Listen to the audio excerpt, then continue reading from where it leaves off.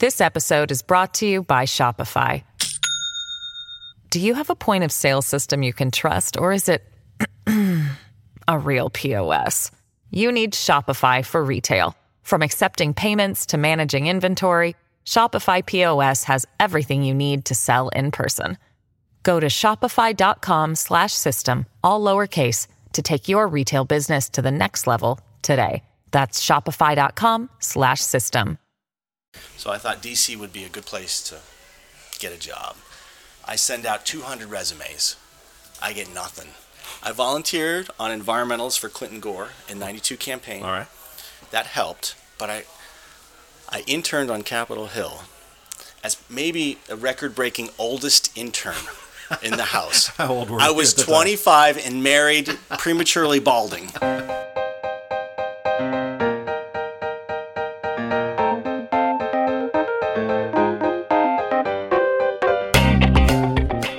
On any given day in Washington, D.C., policy proposals are created, debated, and decimated by tens of thousands of people and organizations working behind the scenes.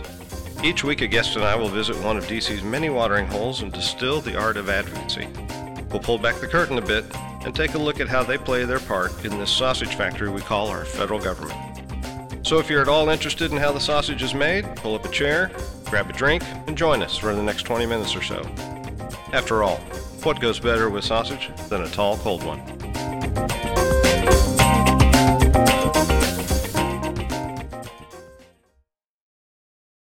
Welcome to Daily Proof Politics. I'm your host, Bill Shute. We're broadcasting today from a classic in Georgetown known as the Tombs. If you're ever a Georgetown student or have known anyone who's a Georgetown student, you know about the Tombs. It is literally on the footsteps of Georgetown. And so any given day, you'll find faculty members, you'll find people from the Georgetown community at large, and at night, it's pretty much reserved for the students.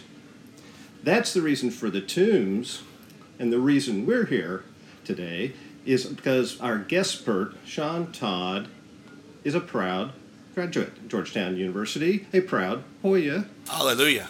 Sean, welcome and cheers. Bill, it is an honor to be here. From a Georgetown Hoya to a Texas Longhorn, two Longhorns. From a Democrat to Republican, from your son's old soccer coach to my son's Cub Scout master. Thank you for having me. Sean Todd is founder and president of Fox Potomac Resources, which is an advocacy firm here in town that helps clients in many areas, including energy, environment, works in high tech, works for universities, and does some transportation issues on top of that. But the reason we're at the Tombs today is Sean specifically requested this location because apparently there's some history here. And maybe we can get to that in just a sec, because the Tombs is known across town as the Georgetown student hangout. If you've never been here, it's like a classic Rathskeller. It is literally in the basement of an old 18th century townhouse. They have live music, and at times they have DJs, they have half-price burgers. One of the coolest things about this place, I think, is the fact that while they opened in 1962, and you can find an scripted name of every single person who has worked here since the day it opened. But Sean, the question I have for you about the Tombs is, they're also known for one other thing. It's called the 99-Day Club. Were you a member of the 99-Day Club? Was that an option when you were a student here? It was an option. Would you like to explain what the 99-Day Club is? Well, I was not a member. However, well, now I'm really disappointed. My favorite memory of this place, though, is my last exam, senior year. I finished it. I came right here, and I sat at the end of the bar from mid-afternoon till close, and had a good time. There's been a lot of shenanigans here, though. Probably enough about the atmosphere of the social scene at Georgetown. Fair enough. Then let me shift to ask you about Fox Potomac Resources. So this is a firm that you've had going on for almost a decade and a half, right? Maybe almost pushing 2 decades. Right. Was it 2001 when you started? January 1, 2002. Okay, we 2002. opened up shop in the spare bedroom. All right. What prompted you to open up your own firm? Well, great question, Bill. And it's got a multi-layered background. Every question has complicated background to it. But essentially, I was working at a firm with your wife, Zelda. That's right. International Technology Corporation. Yeah. And I had a subcontractor of our company ask me for the name of a Navy lobbyist because he needed some help lobbying the Navy. And I gave him the name of a friend who never called him back. Oh, no. And this guy now runs a top 10 lobbying shop in D.C. But he didn't happen to follow up. So I got to thinking, Bill, I was like, this isn't rocket science. I think I could do this. And so I said to Dr. Shukla, Dev Shukla, he gave me one of my first chances. I said, Dev, I think I could help you out on this. And so we talked over the course of a couple months.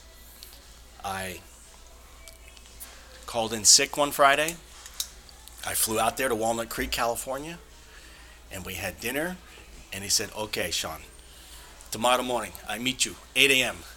So I was in the Holiday Inn. I don't think I slept that night. I showed up 8 a.m. with 2 cups of coffee. And at the end of that conversation, he looked at me across the table and shook my hand and said, okay, I hire you 2 months. All right. And so Dr. Shukla gave me my first chance as a independent lobbyist. And so I gave notice to my employer. Mm-hmm. And as it turned out, 2 weeks later, they went Chapter 11.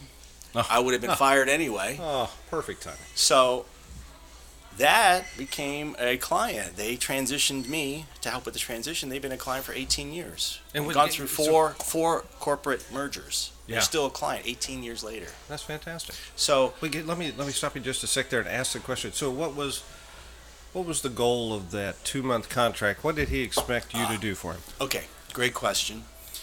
So I worked at the Department of Energy, and that's a whole other background story. And we will get to that. Yeah. So I was tasked by Dev, Dr. Shukla, who's a fascinating guy in his own right, to help him win work at the Department of Energy. Okay. So it sort of reflects this trend from legislative branch to executive branch lobbying, which I think is a trend of the last 10, 15 years. Well, yeah, with sequestration and the surrender of the power of the purse from Congress to the administration, it's become a cottage industry. Exactly. No. So a lot of my practice is focused on the executive branch, particularly Department of Energy, Department of Defense, EPA. Because my firm does clean up and clean tech. That's what we do. And by the way, it's the world's smallest energy lobbying firm. So small we're almost becoming nonprofit, but not quite there yet. But for Dev, so it was a 2-month contract to help him win work at DoE. Okay. So contracts are everything. All you do for clients is try to help them make money, essentially. It could be defense, it could be policy, it could be tax, it could be contracts. This one had to be a contract. So he wanted to influence the RFP, the request for proposal, such that his team that he wanted to get on, this is getting really detailed. Oh, go for it. The requirements of the RFP stated that each member of the joint venture had to share profit. He didn't want that. He just wanted to become a member of this team. So through lobbying, network of relationships, programmatic knowledge, institutional knowledge, we removed that provision from the RFP. Okay. And he got on the team for that contract, that bid and proposal. Did not end up winning the contract, but he got his goal of getting on the team. So that contract with Dev Shukla, it was called Innovative Technical Solutions Incorporated. He sold it to Gilbane for like $100 million. He kept me on for like a year. So 2 months. Right. 2 months. But what that allowed me to do was to be on my own. My company that went in Chapter 11 hired me to help with the transition. And then my grad school, University of Maryland, hired me. So I'm looking around. My hair's on fire. I've got no hair. You can't see that on radio. But I looked around after a couple months, like, it's actually working, to my utter shock. Yeah. So, Bill, everything about this business, to me, is getting clients. Well, and so do clients come to you like Dr. Shukla with a specific goal in mind? Or do you have some clients that say, Sean, we know you're an expert at DOE. Can you sniff around and find us some opportunities? In my experience, it's always been very specific. Okay. Very specific about a certain goal. For example, I met yesterday with a Fortune 500 company. So you're a problem solver. I think that's the way most lobbyists, independent lobbyists, work, is to help solve problems, to overcome barriers, or to help them solve a problem. I think that's the best value add for independent. Yeah. So then how do you market that capability? So I'm not very good at this, but what I've found out is that word of mouth is the most common way of getting clients. The textbooks tell you 80% of all new business is from old business, from referrals. Yeah. So, and that's been true in my experience as well. There's been a few cases of cold calls which actually worked, but I've pitched hundreds of clients, and you get told no well more than 50% of the time. Some old hand told me if you get 10% or 5% hit rate, that's pretty good. Right. So most of the time you're hearing no for those people that are thinking about trying this as a potential career or giving it a try. Yeah. You have to be comfortable with rejection, don't you? Okay, so let's go ahead and back up and talk a bit about your path to this point. And very good. Along that way, if you could think about the things that may have caused you to fashion Fox Potomac Resources the way you have it today, I think that might be helpful for our listeners as well. So you came to town. You were a Georgetown student. You said you went to grad school at Maryland. Yeah, but I went 3 years in California first, which was really the seminal experience that got me into this. All right. So graduated in '89. From Georgetown. The bicentennial class of Georgetown University. Bicentennial class, really? And Governor Clinton was our speaker at our graduation. So I almost went to China to teach English. Didn't go there. I heard about this thing called the Jesuit Volunteer Corps, which is sort of the Catholic version of the Peace Corps. Okay. It's a 1-year commitment. It's actually older than the Peace Corps. So I tossed in an application and I was the last acceptance. Wow. Went to California. And so I was placed in this community in Santa Ana, California, the poor boy of Orange County. Yeah, right. So I worked with inner city youth, and my role was to help them volunteer, sort of to give them, hey, you're at risk. You're growing up with, maybe no father, tough situation, but you still have to help your fellow brother in your community. So I got high school kids to volunteer in the community. Oh, great. So for 1 year. Community service, community organization. Yeah, that's what it was. Outreach. Yeah, outreach. Perfect. So it was a 1-year commitment. I happened to be placed in a community because there's 4 tenets: social justice, community, spirituality, and simple lifestyle. I happened to be placed in a community with this woman I happened to fall in love with. And so we fell in love, got married. Is that how you met Stacia? Yeah. I've never heard that story. Yeah. How about that? Yeah, there's more to it. But anyway, so I did that for a year, so did Stacia. We stayed in Southern California for 2 more years. I taught in East LA for 2 years. Oh, man. I got the education. Yeah, I bet. It was a tough area. I mean, that was the height of the gang warfare. I had kids shot and killed. Oh, my gosh. I had drugs in my classroom, PCP it's not in my that classroom. Far removed from Rodney King, would it have been? We were there during the riots. Wow. Yeah, we didn't leave our apartment for 3 days. But, so all that by way of saying, Bill, LA, I don't know when the last time you flew into LAX, but in the early 90s there was a brown cloud over the city. Thermal inversion from all the pollution and the haze. Yeah. So long story short, I caught the green bug in LA. Oh, is that right? Yeah. Not just the air, the brown cloud, which is better now. Particulate matter is much better now. Air quality is much better now. But even the oceans were polluted. You go to the beach, the best beaches, some of them in the world, you have signs, do not swim. You will become violently ill. So I caught the green bug. I was never really politically active at Georgetown, even though everybody at Georgetown... What did you study at Georgetown, by the way? International affairs. Okay. Just like everybody. All right. I wanted to become a diplomat. Gotcha. Never passed the Foreign Service exam. Ah, well, that's a tough exam. So you go to L.A., you get this bug, and that leads you to the graduate program? So we get married. We come back east. Our families are East Coast families. So we come back to D.C. It's equidistant between my wife's family in Jersey and my family in North Carolina. Gotcha. So I thought D.C. would be a good place to get a job. I send out 200 resumes. I get nothing. I volunteered on environmentals for Clinton Gore in '92 campaign. All right. That helped, but I interned on Capitol Hill as maybe a record-breaking oldest intern in the House. How old were you? I was 25 and married, prematurely balding. Can you imagine being married, Bill? No. And interning? I can't get the image out of my head. It's not an enviable position. Right. So all that, this is like very nonlinear. I eventually get a job in the administration. Somebody gives me a break. Like everybody in this town, somebody gives you a break. Yep. Somebody gives you a chance. Yep. So in my case... And you didn't get that break or that chance by just sitting at your intern desk, did you? Well, here's a great lesson to me. I got an interview, and I brought my SF... What's that standard form, 91 or something, the old government form? Yep. It took me a year to get this interview with this guy. Wow. The Department of Energy, Office of Environmental Management. And he said, I need you to fill out this SF-91. Fortunately, I brought it with me, a filled out form. It's like 30 pages, Bill, if you remember. I did one for the FCC in '84. Painful. And I know, it's like worse than the SAT. Terrible. Yeah. Terrible. So thank goodness I had it filled out when I came to that interview. I gave it, he asked for one. If I hadn't had it, I think it would have taken months longer. And remember, I'm married and unemployed. My father-in-law is not happy. Yeah. So I give him my filled out SF-91 or whatever it is. I get hired at the Department of Energy as a staff assistant, right? All right. My wife's like, what's a staff assistant? Well, I'm a staff assistant to the assistant secretary of the secretary. She's like, you're a third level below a secretary? You're the assistant to the assistant. Yeah. So here's the other break, Bill. It was like one of those pivot points, you know.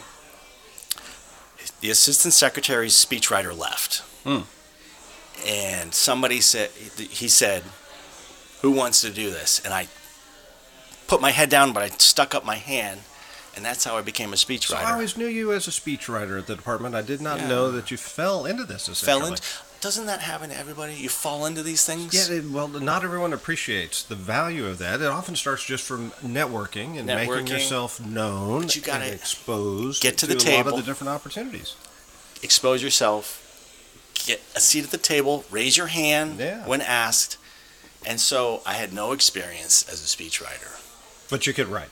I could write, but that's what a liberal arts education does. It teaches you how to Bingo write. there, my friend. Yep. So I learned. I was a writer. My first speech was the assistant secretary came in, and he said, "This is not your best work, is it?" And I said, "No, sir, it's not."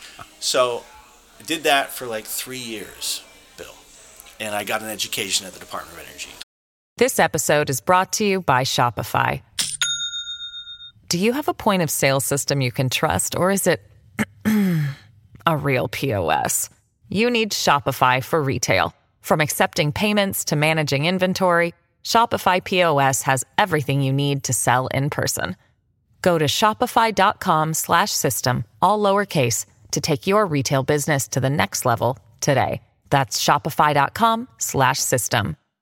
Okay, so I imagine as a speechwriter, well, you're no longer the assistant to the assistant, but you're still an assistant. You're a staff point person, essentially. Exactly. Right? As a speechwriter, though, you're getting exposed to a broad set of issues, problems, opportunities. You have to get up to speed on a topic in a heartbeat and then put it in the voice of someone else.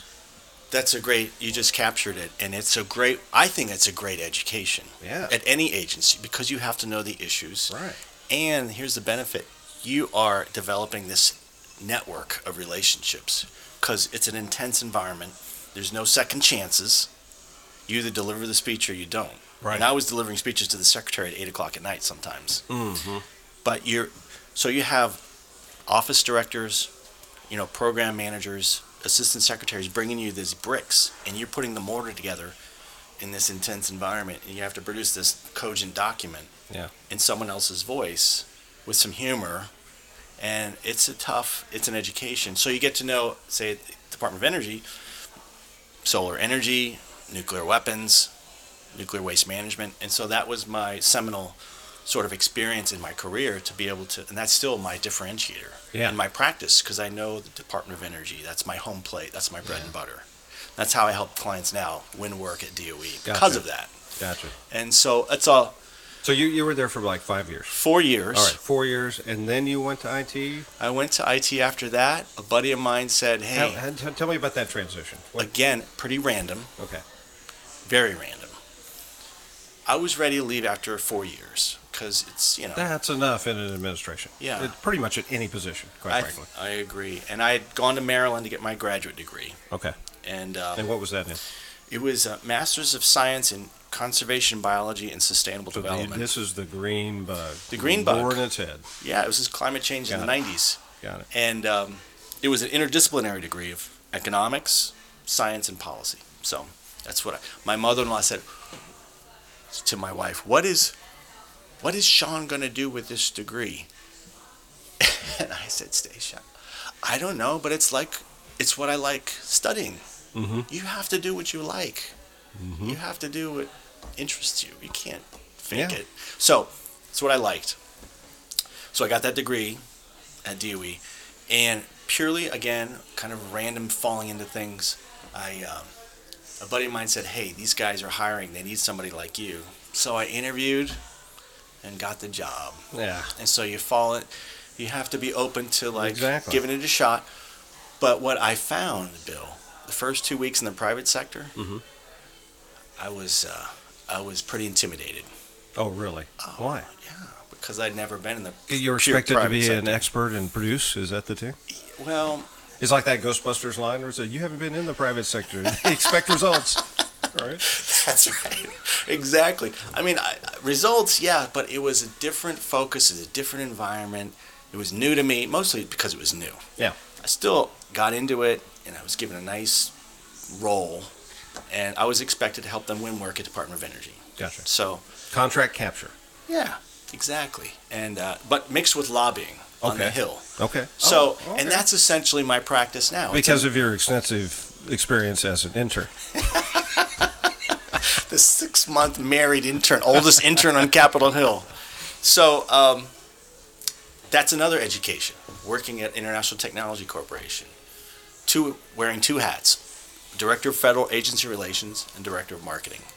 So it's essentially become my practice. What is lobbying but marketing the government? Exactly. So I marketed Department of Energy and the Hill. Yeah. And that sort of evolved into my own practice. And so that's sort of the story, Bill, but I'll add one other point. Mm-hmm.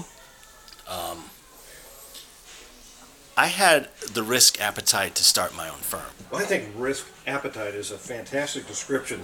So many people in this town faced with that same kind of crossroads in their life are either too risk adverse or they're risk foolish and they don't appreciate what it takes to pull this off. And to make that call while you have the kind of commitments at home that you did is very impressive, Sean. Well, I was very fortunate that my wife just said go for it. If she had reservations, I would have probably had to say no. But she said, she was busy raising babies. I thought, I was kind of ignorant enough to try it. So I gave it a shot. Mm-hmm. But scaling up is a different challenge. So I didn't have the risk appetite to meet a large payroll, even gradually.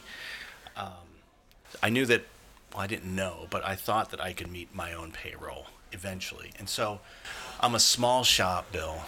I only have to meet 1 or 2 people's payroll. It's not as challenging as the bigger boys who really have scaled. I'm not a businessman. Absolutely. So you just do what you can. And so I sort of wish and think that I could have scaled up, but that's not really you have to do what you know how to do. Well, yeah, you don't have to scale up.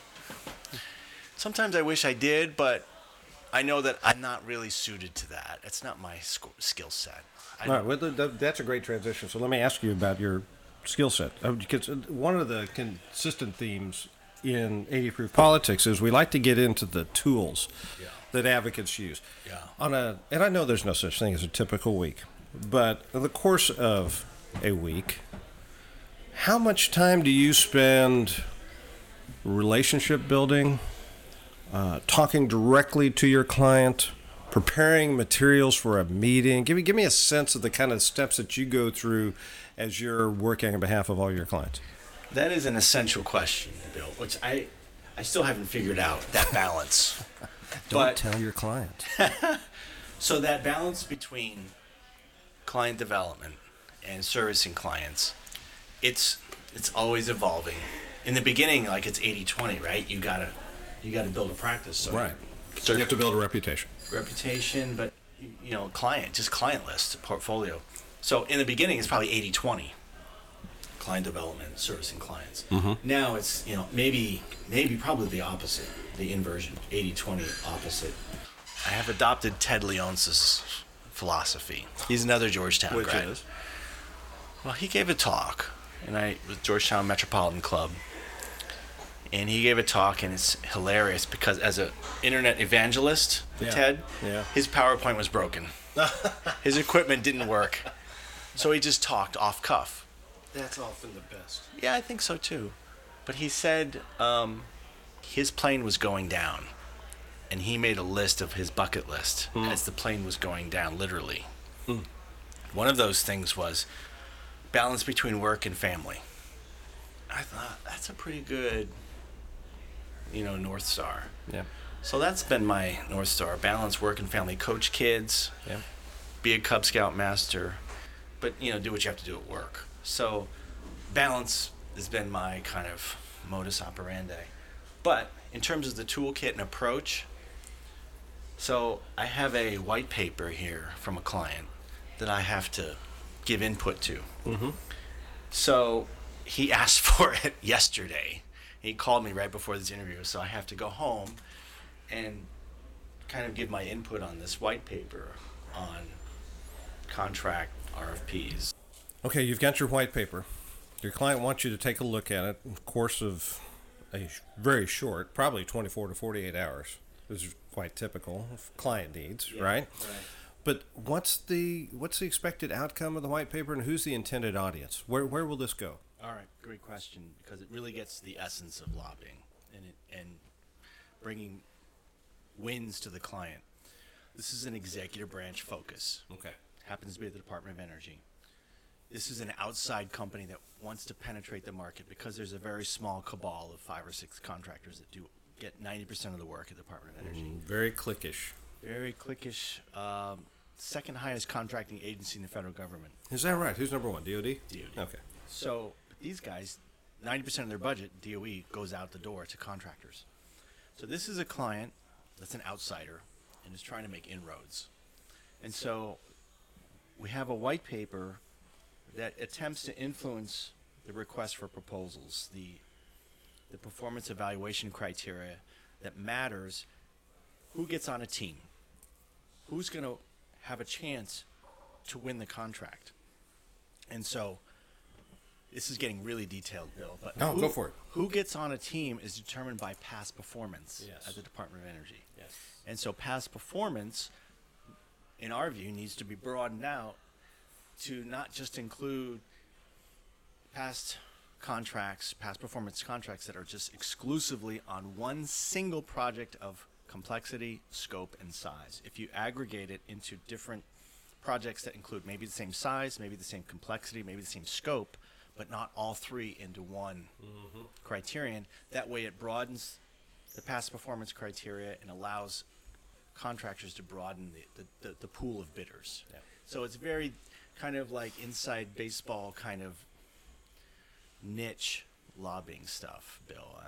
It sounds like a situation where the rules have been defined by practice and precedent to specifically minimize the potential pool of winners. So you just touched on something which is fascinating to me. Former client, top federal government contractor, their very first rule of engagement is to change the rules of engagement in their favor. Sure. And so that is lobbying in a nutshell, I think. If you can do that for a client, they're going to maximize their chances for success. And so big boys have a greater chance or probability of doing that. But when you have a small boy that's trying to do that, it's kind of fun to do. And so that strategy, Bill, that's the most fun part of this job, is to craft a strategy that it's intellectually stimulating, but also helps your client. It's like 3D chess, It's really fun. Yeah. And it's not just conventional lobbying, go to a member, but it's really developing a strategy that's going to help, but it's creative and it's outside the box and it works. Those are the fun things. Okay, so that is the purpose of the white paper. Who's the intended audience? Are the people writing the contract? The people doing the evaluation board You're work? exactly right. The procurement folks at the Department of Energy. They're the ones who are writing the contracts. Yeah. And so they're going to be getting this. There has to be a point in that process where you're too late to the game, though. Oh, yeah. And if you're too late, game over. Yeah. So at some point there's a notice of an intent to compete or an RFP. An RFP. So you have to, pre-marketing is everything. Yeah. You have to be ahead of the game. Yeah. RFPs, when the contract ends, they have to award the contract months and months ahead of time to allow for the transition. Absolutely. So they have to put the draft RFP out 12 months prior to that. They have to do their contract strategy 6 months prior to that. So it's a long term. It's not like a hammer hitting a nail. You have to be way ahead of the game. Yeah. Almost like in every, I think, lobbying exercise, you have to be ahead of the game to get your intended So objective. for you to be successful at that, you have to have relationships, a network that is an information chain, if nothing else. Not that they're trying to watch out for Sean Todd and take care of his clients, but so that you know when that process starts. Exactly, Bill. And so it gets back to the question you asked previously. What's the balance between client development and servicing clients and building your network? It's a never-ending struggle. You always have to be networking. There's no job program in this country. Networking is a job program in this country. The more you network, the greater chance you have of landing a job, landing clients, and achieving your client's objective. Yep. But that creative part, Bill, of lobbying, I think is the most exciting. And I'll give you one example on the legislative front, if you're interested. Oh, absolutely. Because I am curious. You've been agency-centric. Yeah. But you mentioned that you do some work on the Hill. Yeah. So it's about 2/3, 1/3. Okay. So the creative side is really fun. It gets your juices flowing. So I'll give you one case study, which is how everything happens, right? You learn by case studies. You do by case studies. So I had this nuclear waste client. And they were impacted by another bill that a larger company was promoting in another action. So company X was importing a huge amount of Italian low-level radioactive waste. And so every action there was an opposite equal reaction. So it caused a congressman from Tennessee, through whose district it was going to be processed, to write a bill called the Radioactive Importation Deterrence Act, RIDS Act. It passed the House, right? Nobody wants nuclear waste coming into the country, right? Right. But it affected my client's revenue because we import 5 to 10% of our revenue from Canada, treat it, and return it to the country of origin. So my client and I, Dr. Lou Senafani, CEO of Permafix, we got together and we said, how are we gonna address this? Because this bill, the chairman of the Science and Technology Committee in the House was pushing this bill, which passed the floor of the House. We talked to him, and we told him our dilemma.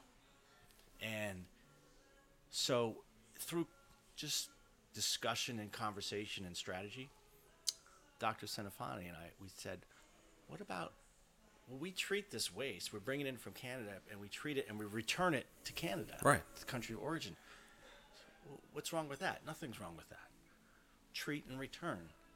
And so we came up with this treat and return policy. And so we pitched it to the House, and we were too late because it already passed. It was going to vote for the floor of the House.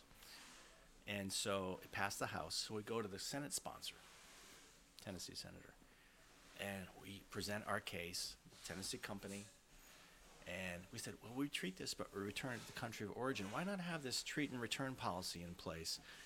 Waste doesn't stay in country. It goes back.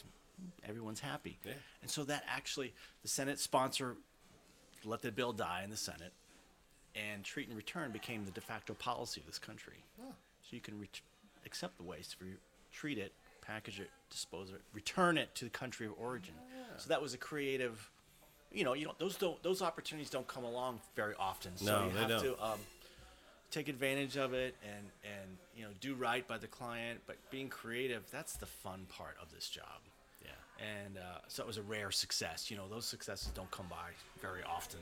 Now, that is very rare, and I think that's an important thing to note, Sean, because there are a lot of times there are client expectations, but also the expectations of young advocates getting started in town that you have to bat 1,000, that you really have to hit it out of the park every time you step up, and it is such a miscalculation for a professional career in this town. I mean, I love always say that we measure our success in Washington by inches. Mm-hmm. You move the boulder, and every once in a while it rolls down the hill. But it is oftentimes those small gains where the real opportunity lies. I wish I had known that years ago. Well, I'm sorry. Success by inches. I should have done this years ago. Success by inches, and that leads to greater successes. Yeah. I love it. I love that framework. I'm going to use it, Bill. And what a great way to close this out. Sean, I really appreciate you joining us today. Cheers for being here. Bill, I wish you the very, very best. This is a brilliant idea. I want this to blow up. I hope it goes just crazy for you. And you've just heard our new marketing slogan right there, folks. So in closing, remember, kids, no matter what you think about the current state of politics in D.C., whether you're a glass empty or a glass full kind of person, there's plenty of room to fill your drink. Thanks, Bill. It's Thanks, been a pleasure Sean. talking to you. Great.